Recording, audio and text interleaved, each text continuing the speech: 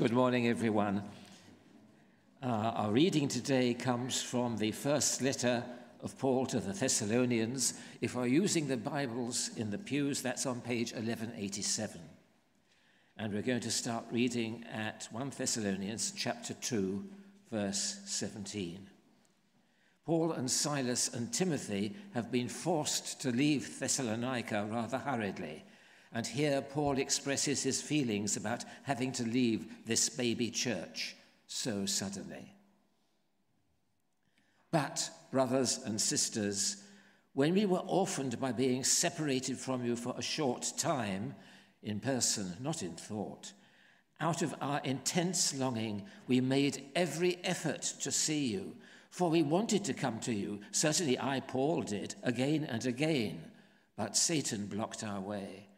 For what is our hope, our joy, or the crown in which we will glory in the presence of our Lord Jesus when he comes? Is it not you? Indeed, you are our glory and joy. So, when I could stand it no longer, we thought it best to be left by ourselves in Athens. We sent Timothy, who is our brother and co-worker in God's service in spreading the gospel of Christ, to strengthen and encourage you in your faith, so that no one would be unsettled by these trials. For you know quite well that we are destined for them. In fact, when we were with you, we kept telling you that we would be persecuted, and it turned out that way, just as you well know. For this reason, when I could stand it no longer, I sent to find out about your faith. I was afraid that in some way the tempter had tempted you, and that our labor might have been in vain. But Timothy has now just come to us from you and has brought good news about your faith and love. He told us that you always have pleasant memories of us and that you long to see us, just as we also long to see you. Therefore, brothers and sisters, in all our distress and persecution, we were encouraged about you because of your faith. For now we really live, since you are standing firm in the Lord. How can we thank God enough for you in return for all the joy we have in the presence of God because of you? Night and day we pray most earnestly that we may see you again and supply what is lacking in your faith. Now may our God and Father himself and our Lord Jesus clear the way for us to come to you. May the Lord make your love increase and overflow for each other and for everyone else, just as ours does for you. May he strengthen your hearts so that you will be blameless and holy in the presence of God our Father when our Lord Jesus comes with all his holy ones. Amen.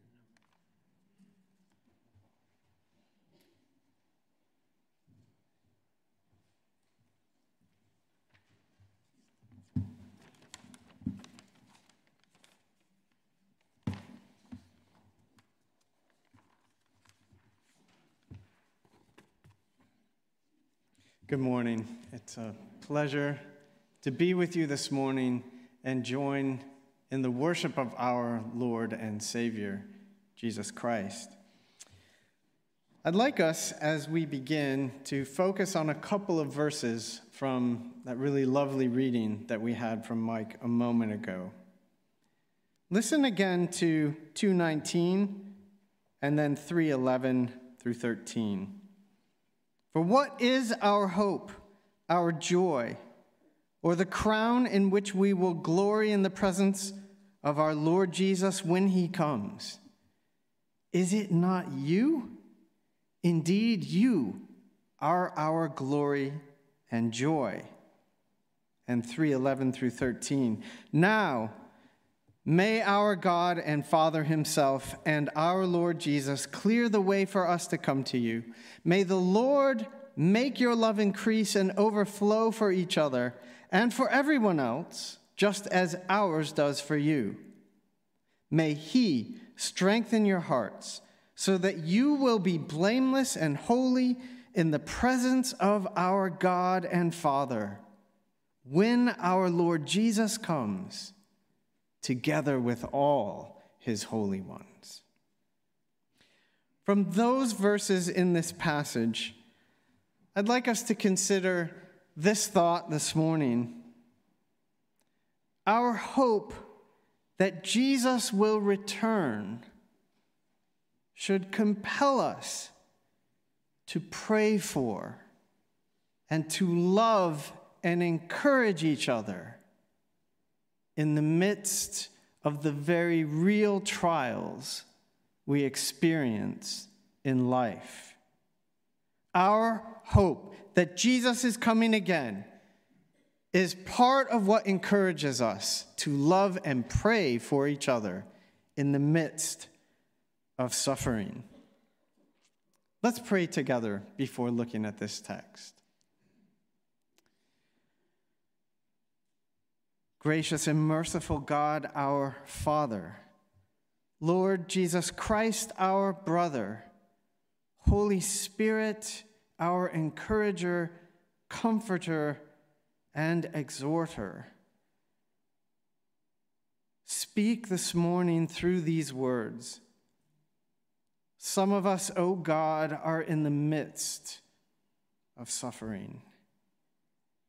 May your word bring us encouragement as we are reminded of the great hope that we have in Jesus Christ. Amen. This is an especially difficult text to preach, I have to confess. When you jump into a text like this and just select a few verses, it's always important to think about the larger context in which those verses occur. And as it happens, this short passage is right at the center of this entire letter. The very important things that Paul has to say to the church at Thessalonica are tied up and bound together in these statements here, not least in verses 11 through 13 in chapter 3. But we don't have enough time this morning to preach through the entire letter. So I'd like to start by thinking a little bit about some of that background and context, and then moving into some of the key points in keeping with our theme right now of thinking about how the prayers that we find in Paul's letters are actually there to help us learn to pray. So, a bit of background. Paul, as Mike has already alluded to, he stole some of the thunder already. Paul is writing to a very new church. Mike called it a baby church, and that is exactly right. These people had only been believers for a very few months. If you'd like to know more, you can see some of what's going on here in Acts 17. This gives us some helpful information to understand the situation. In Acts 17, we learn that Paul and Silas had come to this Greek city, Thessalonica, a great city of its time. And after preaching for about 3 weeks, they not only founded a church there, but that church came under intense persecution to the point that the church actually sent Paul and Silas away to a different city in order to protect them. Now here in 1 Thessalonians, Paul refers to this persecution, and he speaks of even being separated from this young church at the very beginning of the passage that was read earlier. It seems, however, that even after Paul and Silas had left the church, the persecution that the church was facing from the people of their community continued. Some of the believers in Thessalonica had even died, perhaps as a direct result of that persecution. Sometimes we need to remember that these ancient cities were a bit like St. Andrews, not very large, huge by their own day perhaps, but in reality, not very large. Everyone knew everyone's business. The people who were persecuting these early Christians were their neighbors, and perhaps even their former friends. Now, a few points are clear as we look at this text. First, Paul is anxious to find out how this church is holding up in the midst of the persecution that they're facing. He sends Timothy, one of his fellow workers, back to the city to encourage the church and find out exactly how things are going. Second, he's genuinely worried. Paul is worried that the believers in this new church might have given up their faith in Jesus because of the suffering and persecution that they're facing. But third, Timothy has just returned, and he's brought with him some very good news. This is part of what sparks Paul to sit down and write this letter together with Silas. Timothy has returned to say that the believers in Thessalonica have remained strong in the midst of the persecution that they were facing. And in Paul's joy and relief, he then offers prayers of thanksgiving for the Thessalonians right in the middle of this letter. Now, we are eventually going to turn our attention to verses 11 through 13 of chapter 3 in particular. But before we move there, I think it's good to pause here for a moment and consider the fact that our perseverance in the midst of trials can be a great encouragement to others in the body of Christ. Paul is encouraged by the news that the Thessalonians are standing firm in their faith. And this leads him to rejoice and give thanks to God himself.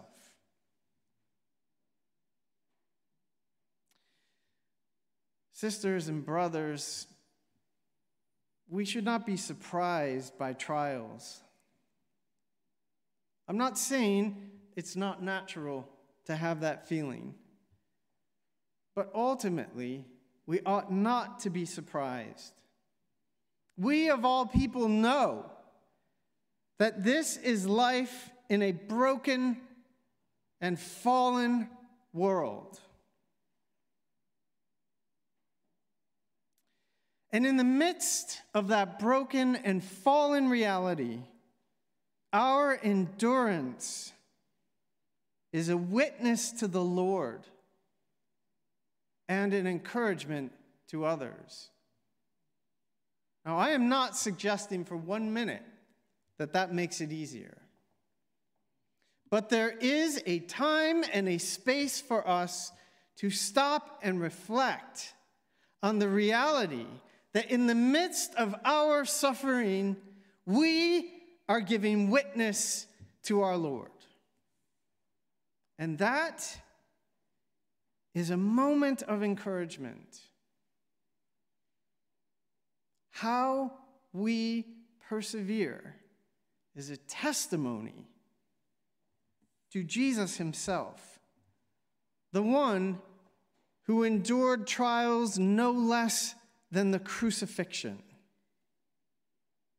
because he loved us. But let's turn, as I said earlier, and focus in a bit on verses 11 through 13.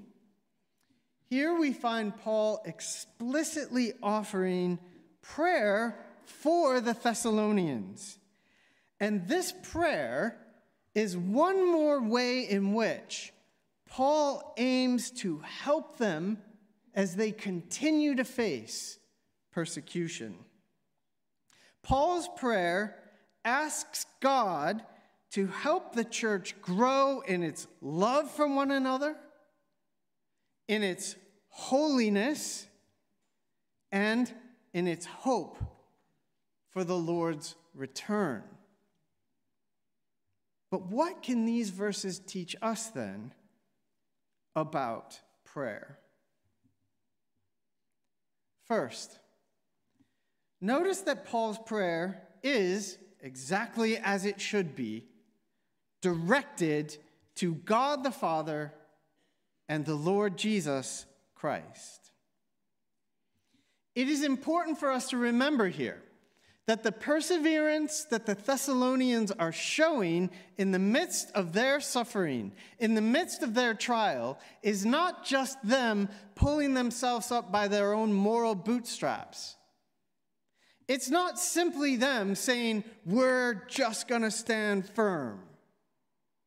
It is actually God at work within them. And that means that the right place to direct these prayers is not to give thanks to the Thessalonians that they stood firm, but to give thanks to the God who is at work in them, helping them to endure in the midst of their suffering. It is also important for us to see here that when we or others whom we know are in the midst of suffering, we can go to our Father and to our brother on their behalf. Paul teaches this congregation something about praying in the midst of persecution by pointing them to their Father. Our prayers are addressed to the Almighty God himself, the one who sent his Son precisely to save us from this fallen and broken reality. But there's more that we can see here in this very address that begins Paul's prayer in verse 11.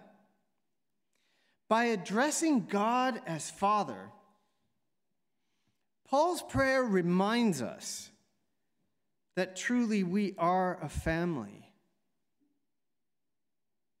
and that we need to pray for each other. This is picking up on a theme that we heard about last week from our brother Paul Grenier. As he went through Colossians, he pointed out at a couple of places the ways in which Paul presents the church not as a group of random people drawn together, but as a family. And indeed, this idea runs straight through the letter to the Thessalonians. In 1 Thessalonians chapter 2, verses 7 through 8, Paul actually describes himself and his fellow workers as if they were a nursing mother caring for her children. This, he says, is how we care for you, Thessalonians. A mother caring for her children.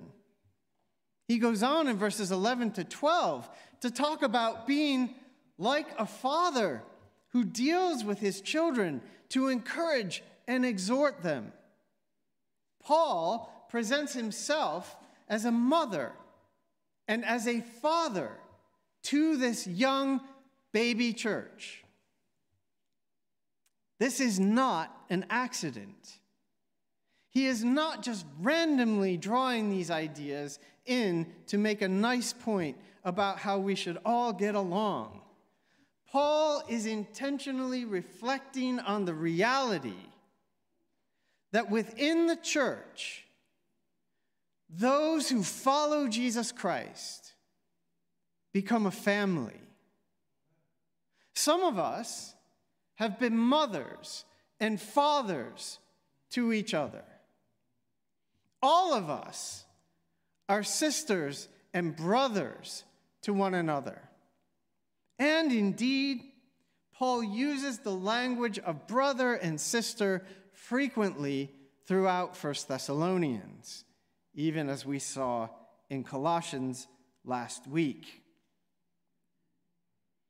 But as we think back to verses 11 through 13, we see God as our Father.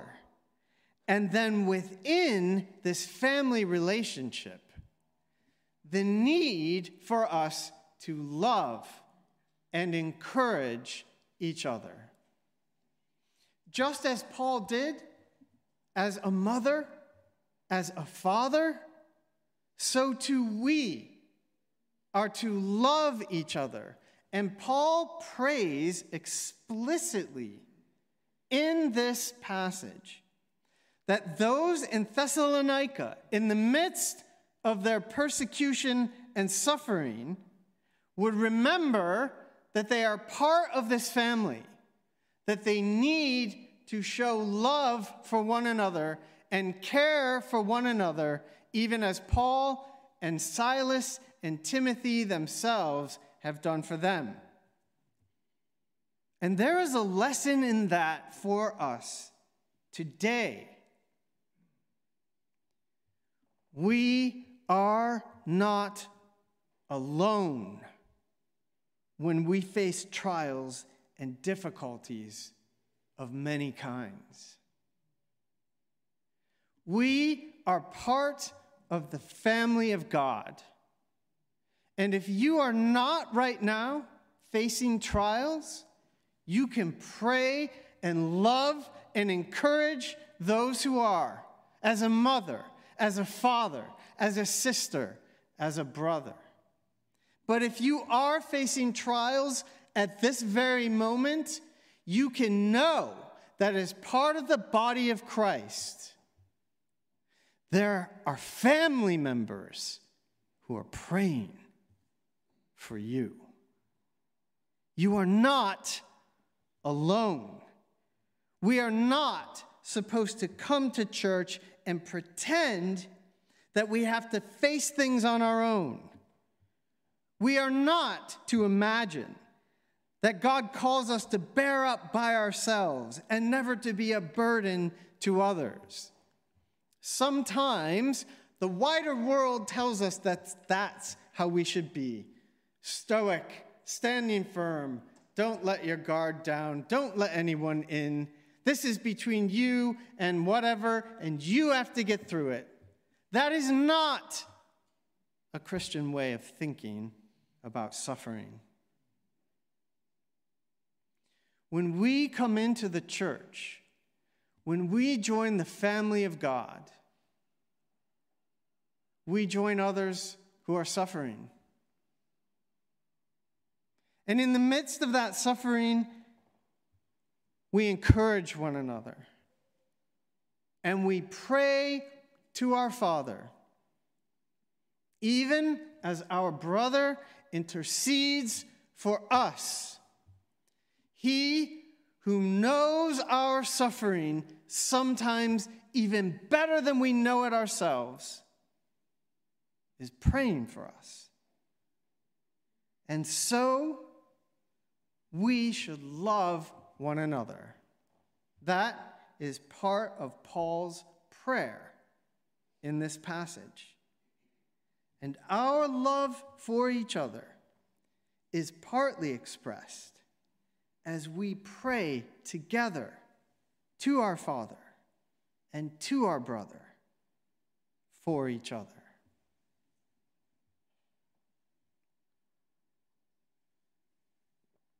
But there's a third thing that we can learn from this short passage in chapter 3. Paul's prayer teaches us that we should take seriously the threat that trials present in our lives. This prayer takes suffering seriously, just to the extent that it calls us to continue to walk in holiness and to hope for the Lord's return. Now, I mentioned earlier that this prayer stands right at the center of the entire letter. If we were to continue preaching through the letter of 1 Thessalonians, we would see that in the very next chapter, the first thing that Paul addresses is being holy.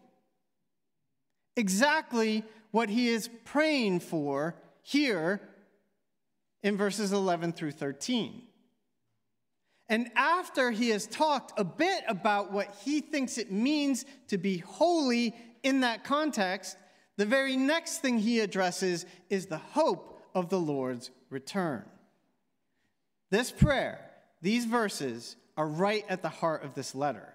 And if you would like this week, you can take these verses and read all of 1 Thessalonians with them in mind and see how this section holds the entire letter together. But as I mentioned, we don't have time to work through all those details. One thing I think we can, however, see in the time we have this morning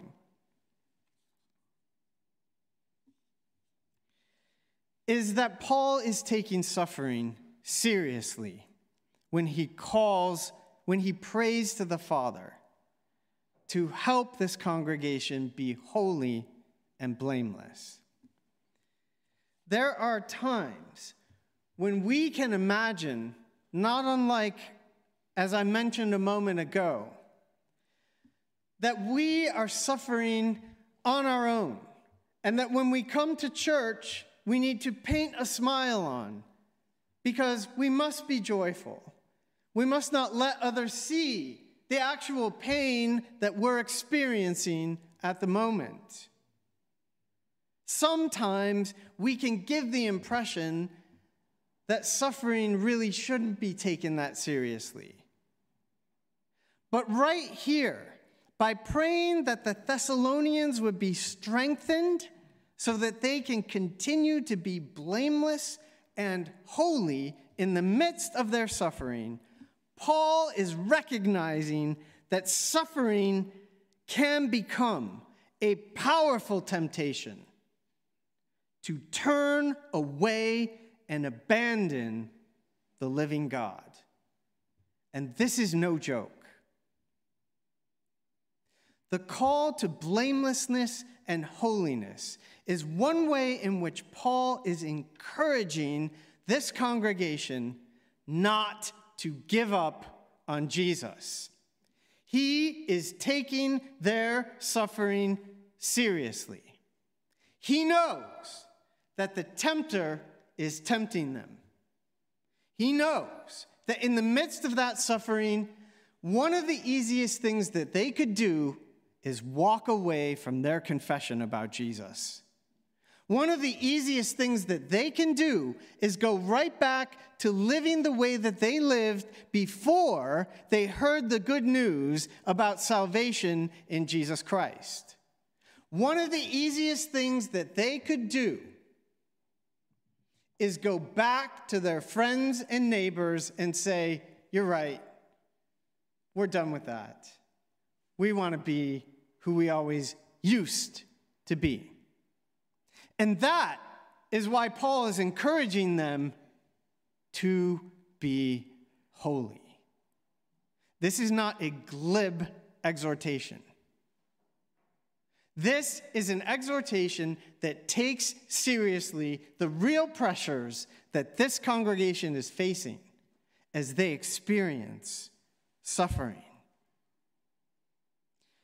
One way, sisters and brothers, that we can encourage each other in the midst of trials is to pray that our Father would help those whom we see suffering live and act in ways that are consistent with our confession that Jesus is Lord. Holiness. Yes, there are some specifics that Paul is going to deal with, and you can continue to read that in chapter 4. But for our purposes this morning, it is essential to see that in calling for holiness, Paul is not trying to berate or beat up a congregation that is suffering. He is taking their suffering seriously and calling them in the midst of that suffering, calling on God to help them be who they claim to be. But there's a fourth point that we can see in this prayer. Paul reminds us that our real hope is in the future. It is this future orientation that ultimately drives the prayers and encouragement and exhortation that Paul offers to this beleaguered community of believers in Jesus. When the Lord Jesus returns, he will come with all of his holy ones. And think back to 2:19 again.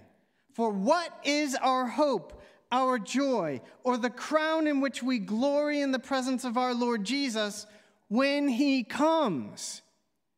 Is it, Paul says, not you?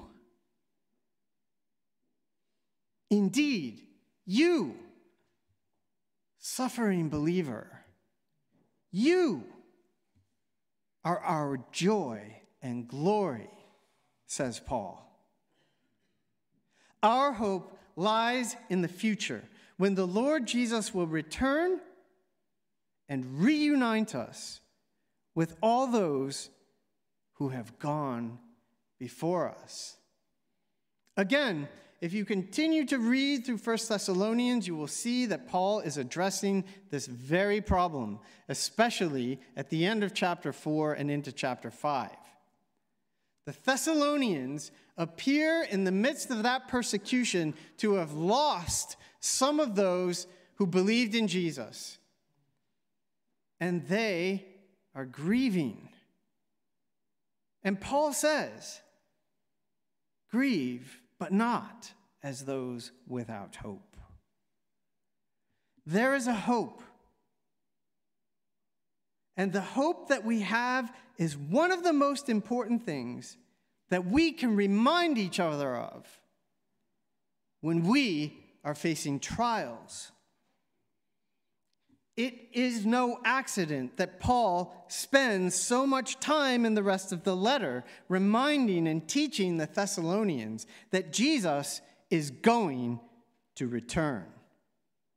And when Jesus returns, he says, those who have died, those about whom this congregation is grieving, will be resurrected from the dead.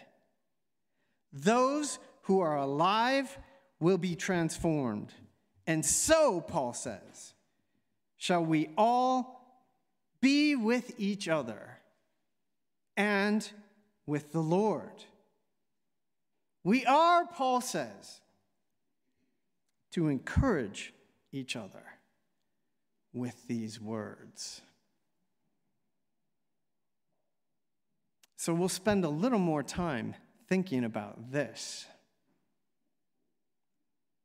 We saw earlier how Paul intentionally wants to develop within his congregations the idea that they are family. Paul calls us as family to love each other, to encourage each other, to exhort each other. Much of this prayer has been doing that very thing. But what about when suffering comes to members of the family? What about when members of the family die?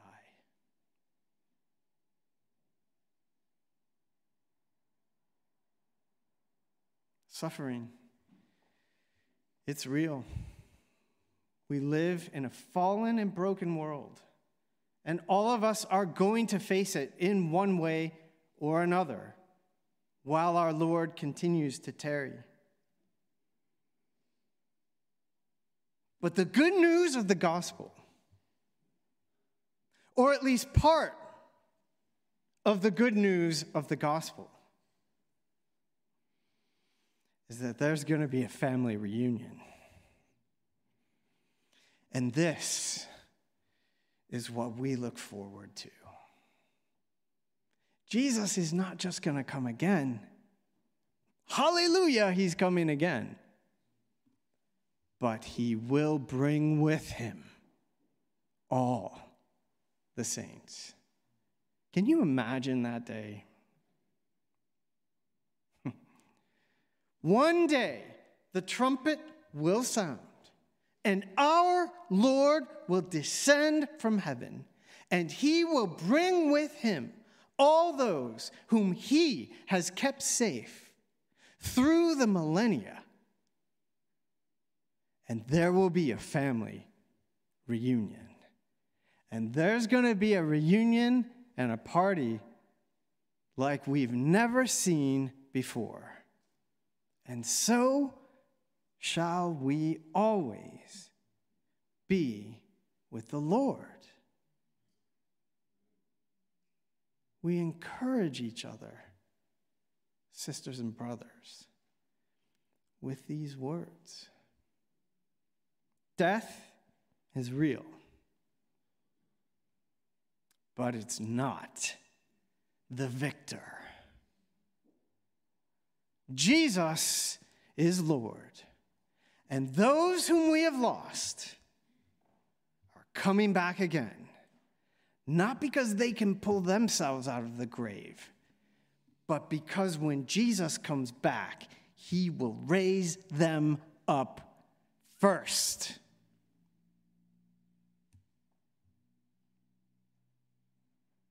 Paul's prayer. A prayer to God the Father that reminds us of love, the need for holiness, and the great hope that we have in the midst of suffering applies to every one of us this morning. You may not be facing trials right now. Blessed be the name of the Lord.